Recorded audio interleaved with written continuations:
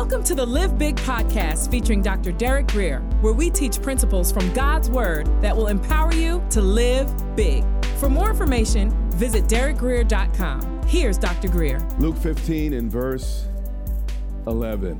Heavenly Father, open eyes today, and we give you honor in advance for all you accomplished through your word as it is spoken and received today in the precious name of your Son, Jesus. And we all say amen.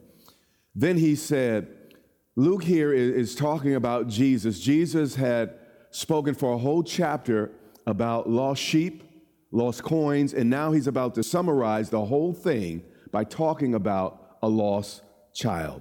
And there are few things in life more painful than a parent who has a child that has lost his or her way. You know, no one shows greater mercy than a parent who realizes that they desperately need mercy themselves. And a certain man had two sons. These boys shared the same DNA. They had the same parents. They went to the same schools. They grew up under the same roof. But it's amazing how children can sometimes turn out so very, very, very, very differently. Why? Because life is all about choices. Some choices we can celebrate, others we're not so proud of. But when it's all said and done, we become the person that we choose to become. You know, I've learned that every choice I make ultimately makes me. So I'm learning to choose wisely. And the younger of them said to his father, you know, it's really important for a child to have a good man or a father in that child's life. But even, you know, with good fathers at home, sometimes things can go awry, things can go wrong. And this young boy said to his father, Father, give me the portion of the goods that falls to me. Now, at this time in history, a child only received their inheritance after the parent died. So to the ears of those that were listening in the first century, to hear this young man say that he wants his inheritance or his portion of goods, it was as if he was saying to his father, I wish you were dead, old man. And I could imagine in that crowd, you see, folks were a little different back then. You know, all the dads were thinking, you know what, Jesus, if he needs to be whipped, I'll lend you my belt. You see, all this no spanking and all that other stuff, this is really new in history. Folks in the ancient world didn't think like this. And everybody in that crowd was thinking, let me get my hands on that child. How could the father let him speak to him in this tone? But here's the deal. What do you do? This is the question. What do you do when the person you love wants what you have, but doesn't want you? And this was the situation of the father. And you would think that the father would immediately call for the elders of the city to beat his boy at the gate or some horrible thing would happen. But the father does something absolutely unthinkable. Let's read on. So he divided to the two boys, and this was at the suggestion of the younger son, his livelihood. So the father said, if you want to go. It's okay. The father gave both boys, but the focus right now is on the younger boy, freedom to make their own choices. And when a child reaches a certain age, and I'm now parenting, I used to parent, young kids, now I'm parenting young men, trying to control them only leads to resentment. Even when they started getting into their 16s and 17s, it wasn't so much control as much as I would help them think through issues and ask them tough questions so that they would consider the decisions they make. All parenting really is helping your children to live without you. And a good parent, for a good parent, it's not all about control. It's about instilling in your young person the skills and the thought process they need to move on and to excel in life. And a good or a major part of parenting is learning to let go. And I'm so sure the father was thinking, son, I love you every day and I'll miss you every day, but I love you too much to try to control you. So all I can do is love you and wait. And sometimes this is all a parent can do, is love their child and wait. And not many days after, the young son gathered all together, and he journeyed to a far country. To those who were listening, this father seemed like an absolute weakling. To allow his son to speak to him in that way and still retain his teeth was a big deal. A lot of the guys in the crowd, like, I would drag that kid to the gates of the city, and the elders would whip him because I will not allow that in my house. But Jesus knows exactly what he's saying. He knew exactly what the reaction of the crowd would be. And he's setting everybody up because he understands what he's getting at. And just as sometimes God the Father seems weak, we look at him and say, look, God, if you were really powerful, you were really in control, how could such horrible things happen? How could so many bad things happen on the earth, in my life, in this and on this planet? We ask the same questions about God the Father. But here we see the Father not only allowed the Son's rebellion, in the midst of this situation, he respected his Son's free will. And this reminds me of something I read in Mere Christianity years ago, written by C.S. Lewis. It's worth reading for anyone that's really interested in thinking through the gospel. And I'm going to paraphrase it, but I want you to hear what he says about free will. If a thing is free, it can not only be free to be good, but also to be bad. That's clear. If you're really free, you have to be free to be good or to be bad. It's your choice. If free will is what made evil possible, why then did God give us such freedom? Why did he give us free will? Because free will, though it makes evil possible, is the only thing that makes possible any love, any goodness, or joy worth having. If we were just automatons or computers and all we did was what we were told, there would be no love. We would just be doing what we were told. But because of freedom, there's this there's this tension where we could choose evil and we could choose good. And God looked at the joy of making us in his image and likeness, where we could love like he loved and we could experience passion like he is passionate. He said, you know what? I've waited, you know what? Me controlling you and me giving you freedom. And freedom has won the day. And no matter what you do, it is worth it for you to experience my love, my grace, and my kindness. Because we're free, God sometimes has to let people learn, though, from his absence, what they refuse to learn about from his presence. So we're free, but also God's free. And this freedom is exercised in this tension we call life. I make choices, my neighbor makes choices, the government makes choices, everyone's making choices, and somehow God still sits on the throne amid all of the choices that are made. And the Bible says something else, and Jesus is actually, he's about to protect the Father. He said, and there in this case was in the far country that the kid was heading. Remember, he's going to a far country. He said, and there he wasted. So notice the boy had to leave the father's house before he was able to wild out. So it was only there that he wasted his possessions, etc., meaning daddy wouldn't let him do certain things under daddy's roof. So Jesus is making it clear that the father here is not weak. He's just wise and he's patient.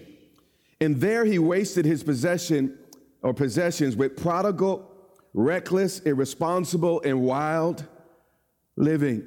And it's hard to watch somebody that you love waste their lives. And I think in some ways God probably spared the boy's family by letting him leave, so dad didn't have to watch up close and personal all the lessons this boy had to learn in order for him to become useful. But some things we just have to learn for ourselves. And daddy may say it, mama may say it, a preacher may say it, everybody else may say it, the book might even say it. But some things we have to learn for ourselves. And God gave this boy freedom, and the father gave this boy freedom to learn. But when he had spent all, you see, the father let him run until he ran out. And God will let you run until you run out. Sometimes we have to hit bottom before we look up. We're just that way. We're stubborn like that. And God in his wisdom say, you know what? I'm not just going to control you. I'm not just going to control you. Say, I'm not going to do that. You're too old. So I'm going to let you do your thing. And when you're ready for me, I am here. But I want to tell you, sin is like a Visa card. You know, joy now, but you will pay later. And that's a reality, and I've learned that, you've learned that. You know, we'll reap what we sow, but we believe we're the exception until we find out we're not. And, that bill eventually comes due, and sometimes something shows up in our body, something shows up in our personality, something shows up in our mind that we can't easily get rid of. And there arose a severe famine in the land, and he began to be in what? Now, this is important. If the father would have stopped the boy's suffering, if the father would have stepped in too quickly, if he would have rescued the boy too soon, the boy would have never learned. Sometimes we must give people room to fail so they can have room to grow. And this was the case with the father, and sometimes this is the case with good parenting, and sometimes this is why God has given us space like this. He's given us room to fail so that we can have room to grow. Then he went and joined himself to a citizen of that country. He left his land, his father, his God, his church, his people. And by the way, the Greek here suggests that the young man begged and literally forced himself upon this foreign person. And, you know, just when in this story you think it's gotten as bad as it could possibly get for this kid, it actually gets worse. Watch this. And he sent him into his fields to feed swine. For a kid that grew up on a kosher diet, meaning no pigs and no shrimp, no shellfish, you know, this was the deepest this boy could outwardly sink on the outside. And the Bible goes on and said, and he would gladly have filled his stomach with the pods that the swine ate. Have you ever woke up asking yourself, how did I get here? How did I end up in this situation? This is where this boy found himself. It says, and no one, now, you know, everybody loved him when he had money and all his daddy's good stuff, you know, but where's 8-Ball now? Where's Guido now? Where's Sapphire now? And no one gave him anything. And now in the young man's thinking, you know what? He's like, you know, Daddy may not be so dumb after all. Daddy knew what he was talking about because I ended up just where Daddy said I would end up. Verse 17. But when he came to himself, you know, hard times can be like God smelling salt. And I think all across the nation, God is trying to offer us some smelling salt. He lets us reap what we've sown to give us a chance to snap out of it. But when he came to himself, the events of his life caused him to come to himself. So you come easy or you come hard, but we're coming. When he came to himself, he said, how many of my father's hired servants have bread enough and enough to spare, and I perish with hunger? The father that I thought was too restricted, the daddy that I just couldn't stand his presence anymore, the daddy that I thought was too strict, too harsh, too tough, too old-fashioned, was kinder to his slaves than the devil is to his kings. America, we can't keep dancing with the devil and wonder why we're in hell. I will arise and I will go to my father. He said, I will make the turn. The problem is not the pig pen. The issue is not the mud in the pig pen. The issue is on the inside of me. So I'm going to rise, I'm going to get up, and I am going to my father. Loved one, you may have hit bottom, but you don't have to stay there. Every night, God leaves the light on for each and every one of us. And he's longing for each of us to come back home. I'll arise and I will go back to my father. And this is what I'm going to say to him. He was serious because he was preparing what he was going to say to the father.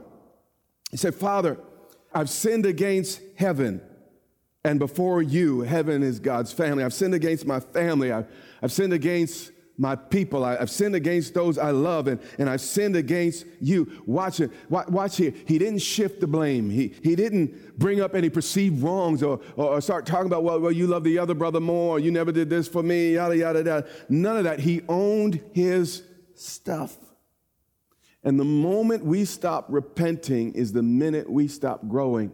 And the only way we can repent is if we own stuff. And we got to say, you know what? Yeah, I am wrong. I was wrong. Yeah, this is right, but that is wrong. Until we own it, we cannot and will not do better. He said, I'm no longer worthy. See, that was his problem. He really wasn't worthy in the first place. It was an accident of nature, if you will. And I'm no longer worthy to be called your son. He realized that nobody owed him anything. You know, entitlement, all it is a false impression that you deserve more than you do.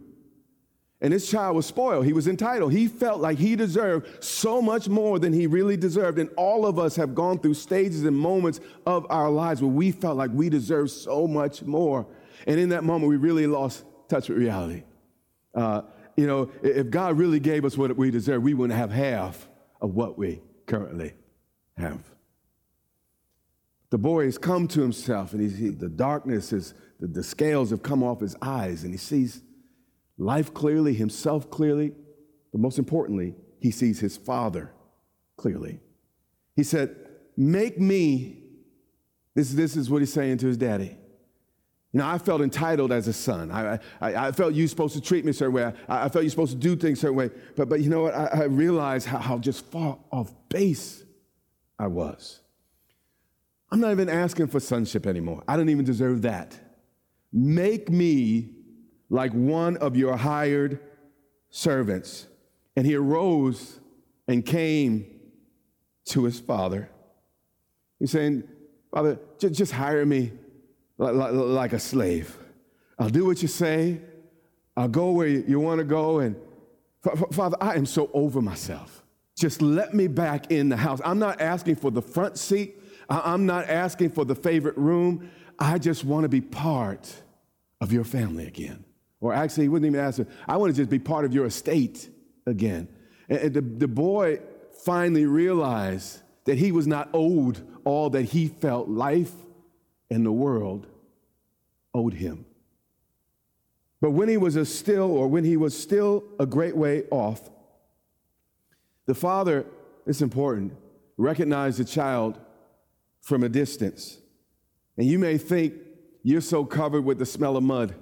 You may think that you're so covered by the smell of pigs that God can't see you anymore. You may think that you've been in such a mess and made such a mess of your life that as far as God's concerned, you are unidentifiable. But nothing can hide us from the one who loves us the most. But his father, this is so important.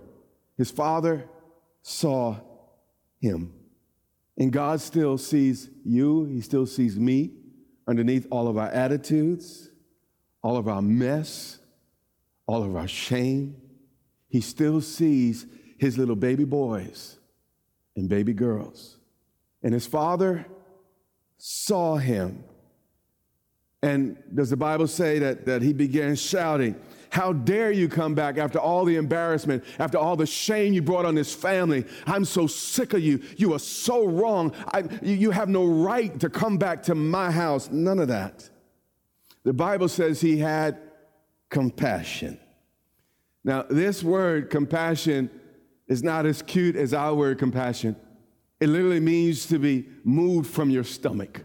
When he saw his son, deep down inside, his heart leapt, his stomach leapt, butterflies came. He was so excited about seeing his son come home because his daddy was bigger than the mess that child got in. The love of the father was greater than the pig pen. The love of the father was greater than all the loss and all the failings that this child had experienced. And what I want to tell you today, the love of the father is bigger than anything you or I could ever do. There's no mud thick enough, no mud dark enough that can hide us from our loving God. Well, the father had compassion on him.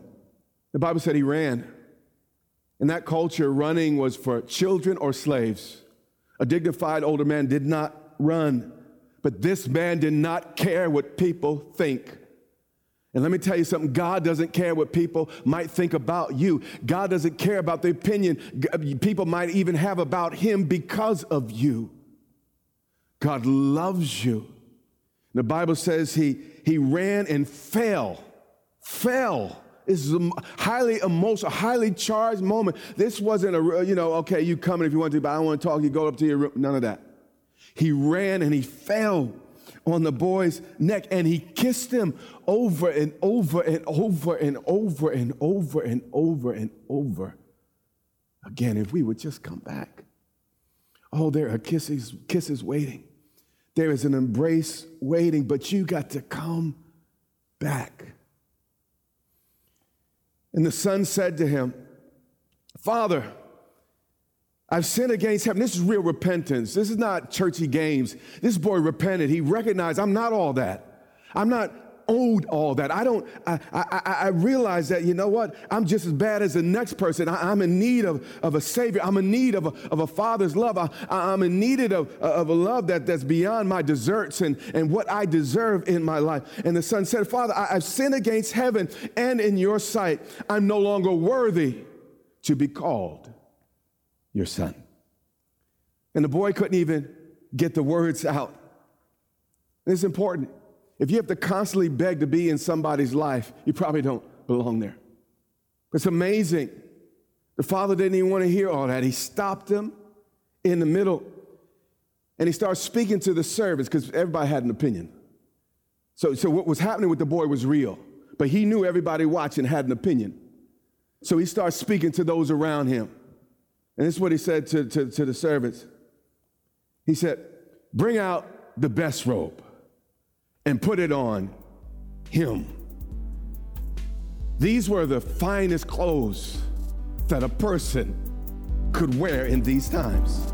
You have been listening to the Live Big podcast with Dr. Derek Grier. For more information, visit derekgrier.com or follow Dr. Grier on social media.